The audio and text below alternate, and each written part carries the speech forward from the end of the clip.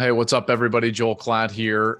We got an emergency pod situation getting ready to go here on the Joel Klatt Show. First of all, I want to thank everybody for being a part of and listening to and downloading and sharing all of the episodes of the Big Noon Conversations. It's been a huge hit. So thank you for listening and giving feedback on social media. You can follow me on all the social medias personally at Joel Klatt on Twitter, at Joel_Klatt on Instagram.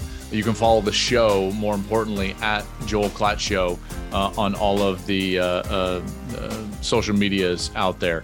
Make sure that you subscribe to our new YouTube channel. It is a specific channel just for the Joel Klatt Show. Make sure you subscribe and you'll get all the content that we've got, in particular as we get starting here with the regular season next month. We have been releasing these interviews that are obviously kind of pre-recorded. And so this is more of the live show, if you want to call it that. And we had to get on and give some instant reaction to the huge news of more conference realignment, the University of Colorado going back to the Big 12, my alma mater going back to the Big 12. I've got a lot of thoughts on this. And so let's just kind of dive into these thoughts that I have regarding the huge news today. Colorado back to the Big 12, leaving the Pac-12 for the 2024 season. Just so that you know, this is the way I'm going to break it down. I'm going to give you a little bit of a background of what I know about just the industry and maybe why we're in the situation that we're in.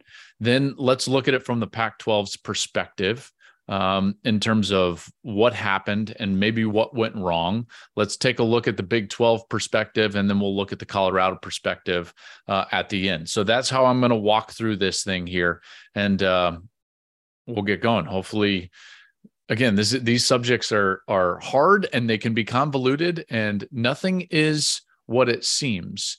What you will hear in the next, 15 to 20 minutes is not what you will read in every single article that you read about this subject. Let's dive into it. Let's start with the background of basically like, why are we in this situation? Okay. If you listen to this show, you know that I love talking about the business of college football, the television side of things, and this was and is a business decision. And it's born out of a very tried and true business model in terms of this television revenue distribution in the conferences, but it's also born out of a shifting business model. Okay, so what do I mean by that? Well, the first thing I mean is that if you take a look at the conference television deals from 10 years ago, and we've talked about this on the show, they all looked very similar. And the reason is because what was driving value a decade ago or a little over a decade ago was quantity. And that was the case because the business model was about cable subscriber fees. Okay, there was roughly 110 to about 120 million cable homes in the United States. And so it was about getting the biggest markets possible to then have a channel and have subscriber fees so that you could get the biggest potential revenue based on those subscriber fees. Now, what's happened in the last decade is obvious. We all know that cord cutting started to happen. So what happened is that the revenue stream went away from quantity and it went towards now quality. So the money in the industry had to get smarter. We've been over this again, and I've given you these numbers. If you take a look at the most watched game in terms of a conference matchup in every one of the conferences, you see that the Big Ten and the SEC have massive audiences for their biggest games. Michigan, Ohio State, over 17 million. Tennessee, Alabama, over 13 million. Like, these are massive audiences. And then you get to every other conference, and all of those games, even the biggest games in those conferences, they pale in comparison. Just over 5 million for the ACC and just over 4.5 million for really both the Big 12 and the Pac-12. So because of that, what happened? Well, there was a pie. There was a pie of dollars that networks were going to spend on live sports. And that pie is being gobbled up by the things that are going to drive the most eyeballs: the NFL, the Big Ten, and the SEC. So it's not that the pie is growing, is that pie is being divided in ever increasing sections to those three entities. The NFL alone is charging $1 billion more annually to the networks out there just because they can. And that's not even for more inventory. That's just because of the NFL's popularity. Well, the Big Ten and the SEC got massive television contracts. Why? Because they drive the quantity of eyeballs. Because those live appointment viewings, that's what's most valuable. It's no longer about the quantity of the cable bundle anymore. Now there's just over 60 million homes in the United States that actually have the traditional cable bundle. So that business model is totally fledgling. So there's this pie of money. It's being divided into where you're going to get the most eyeballs, and everybody else has to fight for the scraps. Well, the ACC didn't have a deal to be negotiated because their grant of rights is going into the mid-30s. All of this to tell you there was basically enough pie for one television deal, and there were two entities fighting over it, the Pac-12 and the Big 12. Okay, so you get a big picture discussion about, well, like, why are we in this position? Well, we're in this position because there was one television deal to be had between the Pac-12 and the Big 12. All right. These two conferences had very different outlooks about this situation, this reality that I was just discussing to you. The Pac-12 had this view, and maybe it's because of their location, maybe it's because of what's been going on for the last, 5-8 years in this conference. Their conference headquarters had been in San Francisco near Silicon Valley. They had this notion that it's like, no, the pie is actually much bigger than it is, and there's bigger deals to be had because of streamers. And don't worry, we're going to be rescued, and our deal is going to be bigger because of streamers and technology. Okay, so they thought that the pie was actually bigger than it was. The Big 12's viewpoint was actually more, I would call it, rooted in reality, which was they needed to get to the table first and eat first. And so they did. Brett Yormark's decision and the Big 12's leadership's decision to get to that deal first is why we are here. When he talked to me for Big Noon Conversations, he said as such. He said it was the most imperative thing that we had to do was go out there and solidify the deal with the traditional partners, ESPN and Fox, so that we had stability. And that stability, as you will, see during the course of this podcast, was paramount in everything that happened with Colorado. So he gets the stability that he wants, Brett Yormark and the Big 12 Conference.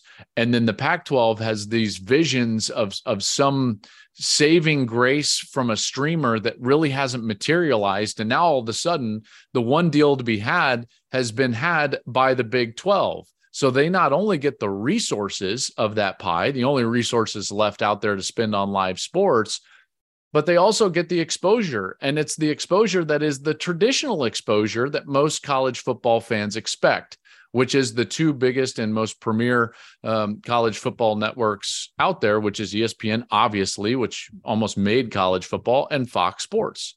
And so there we are. All of a sudden, the Big 12 has this amazing amount of stability and exposure.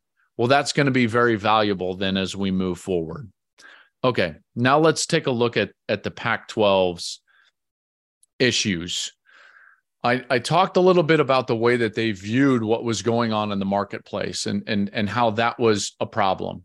Well, that was a problem because immediately once the Big 12 solidified their television deal, all that mattered for the remaining schools in the Pac-12 conference, the 10 schools, obviously, after USC and UCLA moved to the Big Ten, all that mattered was, okay, what does our deal look like?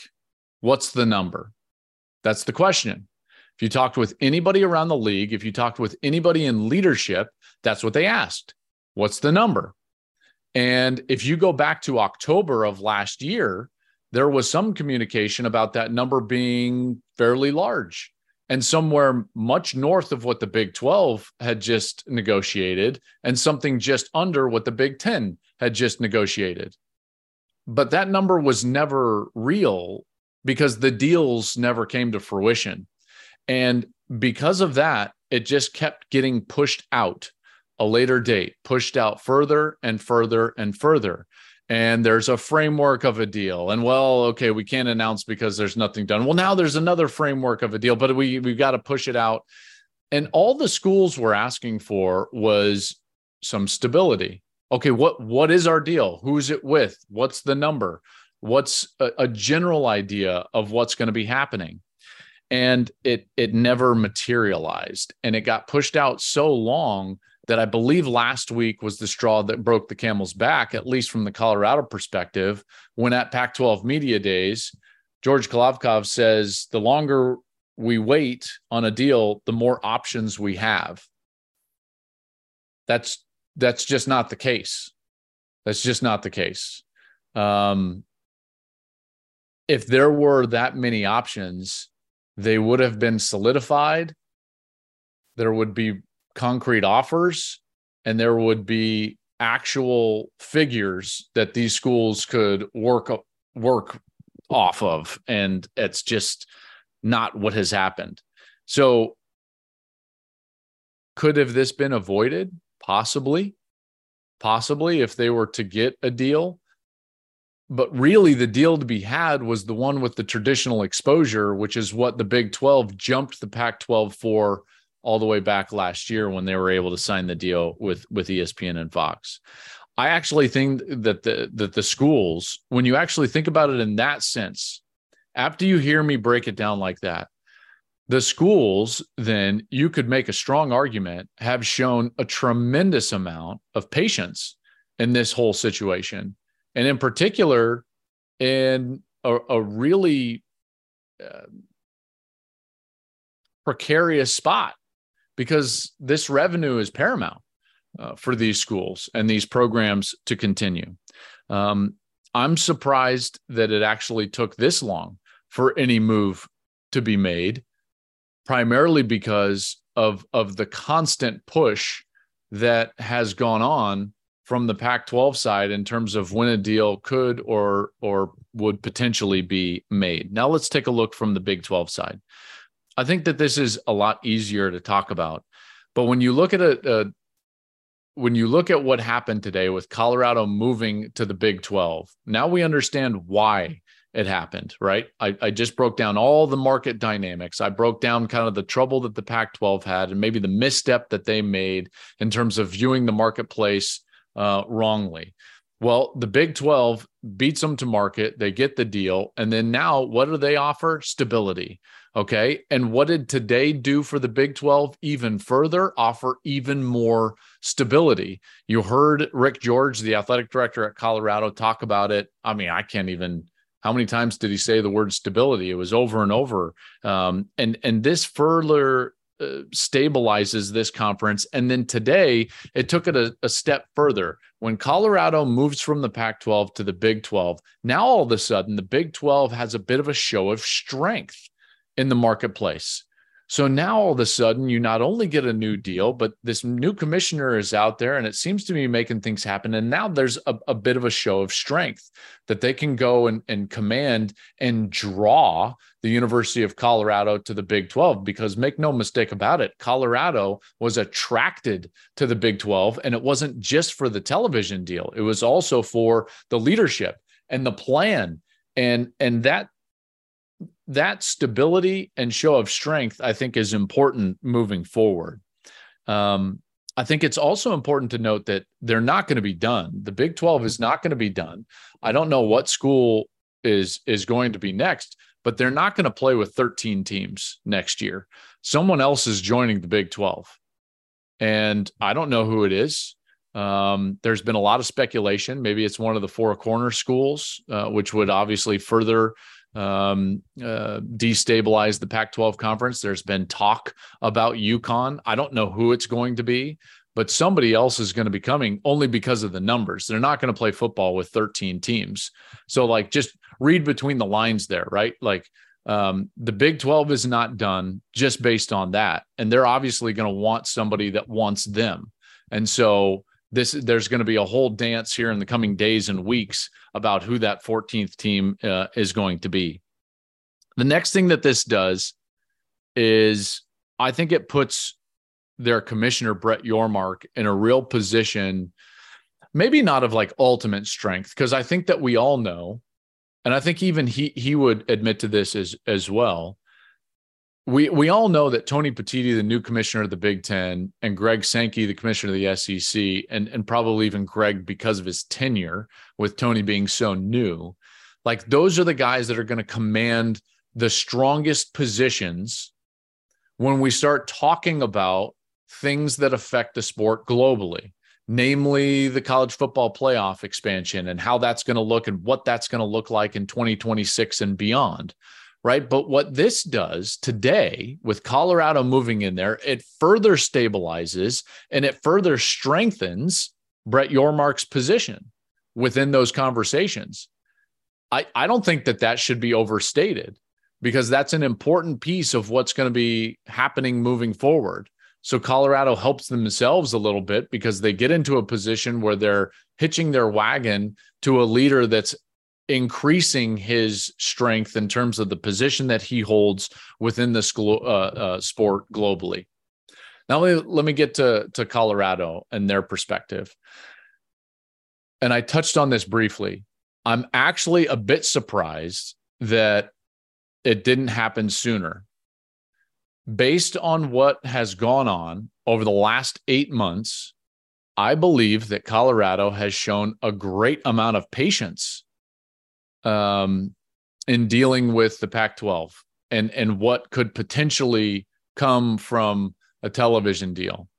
And ultimately, what they saw was more stability, more exposure, a revenue picture that looked much more stable, to continue to quote Rick George. And in a lot of ways, when you sit back and you look at it with all the things that I've just talked about over the last few minutes, this was a bit of a no-brainer. It's a bit of a no-brainer. And at times you can wonder, like, wow, I'm shocked that it took this long. You're going to read a lot about how this could be about, the wins and losses, and this can be about, what programs are the strongest. And this could be about, well, from Colorado's perspective, Deion wants to recruit in Texas. You see, I don't think it's necessarily about those things. I think it's more about what I've been talking about from a marketplace standpoint. And then you get into Colorado makes this move. This move is beyond Coach Prime.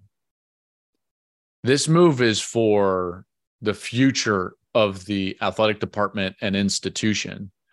They needed to make this move because of the instability of the Pac-12, clearly, and what they viewed as a better partnership and way forward into the future in the Big 12.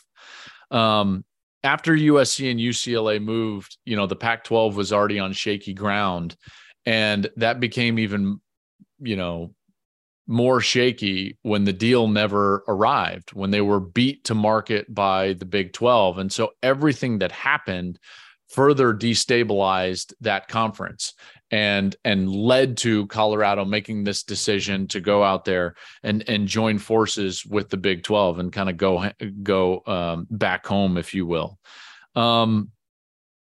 Where does that leave us? And actually, last thing on Colorado, can we just take a parachute out for a moment? If you all of a sudden just for a moment, go back. This is a 1-11 football team that lost by an average of 29 points and had one, maybe two winning seasons dating back to 2005. And in the span of, call it 8 months, the athletic director at Colorado, Rick George, and the chancellor, Phil DeStefano, have made massive decisions that were bold, that were, I mean, to put it lightly, like legacy decisions. The first, hiring Deion Sanders, and the second is making this move to the Big 12. You can make an argument that in the last 8 months, no athletic director has done more for his school than what Rick George has done at the University of Colorado. This is a school that's going to be on Big Noon Saturday, the first 2 weeks of the season. They got a 5-star recruit. They got the number one transfer out of the portal. They got a coach that is a gold jacket Hall of Famer. They sold out their spring game. They're moving to the Big 12, getting a full share in their first season. Rick, I mean, like, they were a 1-11 team and lost by an average of 29. And the offseason that this program has had, whether I went there or not, I'd be saying this, like, there hasn't been a better offseason in college football or in college athletics. Not in my estimation. There's been some really good hires out there. People have had great recruiting classes.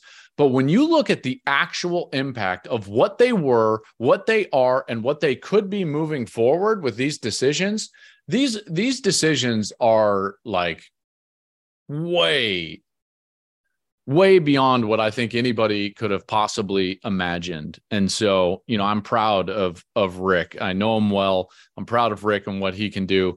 And this, in some ways, because of what Brett told us on the show in Big Noon Conversations, when I asked him about, like, if you're expanding, what do you look for? And he talked about brand upside. Well, you know what brand upside means? The prime effect. We talk about it on this show. We've kind of coined it on this show. Everything gets bigger with Deion Sanders. Okay. Now people will take shots, and you see it all over college football, coaches taking shots at him, but everything that you could see that has potential to it, it goes to a 10 as well. That's the prime effect. Do you think Colorado's in the Big 12 without Deion Sanders? I don't know. I think that's a great question. You can make an argument that they wouldn't be, because they wouldn't have that brand upside.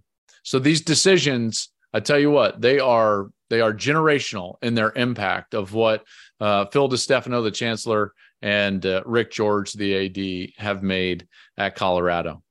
Where does this leave the Pac-12? That's kind of where I'll finish off. I'm not sure. I still believe, like, okay, they have 9 schools now committed for 2024. And I believe that they are all in the same boat that Colorado was in up until today, which is, what's the deal? What's the future? What's the number? Where is the exposure? That has to be solidified. If this conference is going to remain moving forward, then that has to be solidified ASAP. Thank you for listening. Emergency pod. This is our first emergency pod in the history of the Joel Klatt Show. And lo and behold, it's the University of Colorado. How about that? So Colorado to the Big 12. And I tell you what, it's going to be exciting. It'll be a great year. And just remember, Big Noon kickoff, Big Noon Saturday. We'll be in Fort Worth for a Big 12, Pac-12, soon to be Big 12, Big 12 showdown, TCU, Colorado, that first week of the season. Remember to follow us on all the social medias. And again, make sure to go and subscribe to our YouTube channel, Joel Klatt Show on YouTube. That's where all our content will be, all the video content.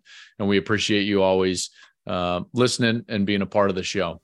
Have a great week. We'll be back next Monday with our last Big Noon conversation, Tony Petitti, the new commissioner of the Big Ten. That was a great conversation. So make sure on Monday to come back for that. And then the following Monday, we get into preseason content as we start rolling into a brand new college football season. I can't wait. I know you can't wait either. All right. Have a great weekend, everybody. Thanks for listening.